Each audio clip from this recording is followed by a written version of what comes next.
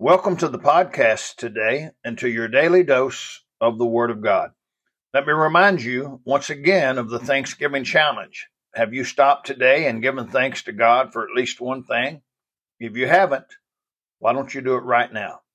Today will be our Thanksgiving Thoughts part number 16. Well, it's Wednesday, one day before we celebrate Thanksgiving. Can you believe that? I pray that you'll take time to be thankful. Today, let's talk more about Thanksgiving and Thanksgiving commands. Let me read to you today out of the book of Psalms 100, verses 1 through 5. Those verses say, "Make a joyful noise unto the Lord, all ye lands. Serve the Lord with gladness. Come before his presence with singing. Know ye that the Lord, he is God.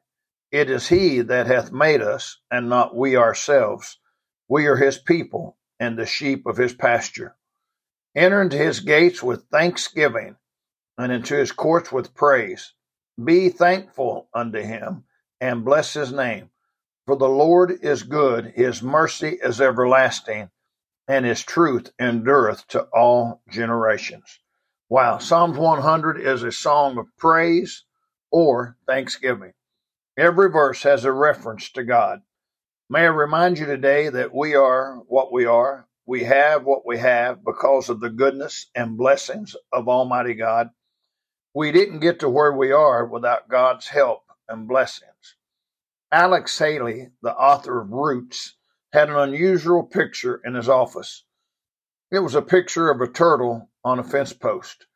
When asked why he had that picture, he said, "Every time I look at it, I realize that the turtle didn't get there on its own.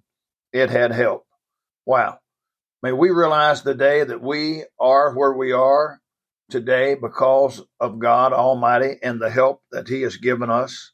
Today, as we look at Psalms 100, let us think of some Thanksgiving commands in this Psalms.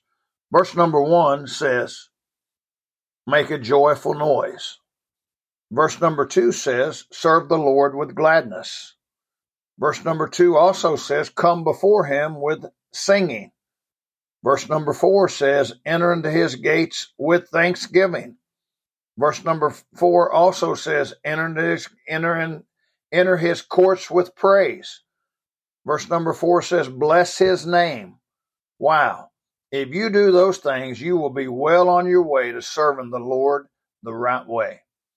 May God bless you today.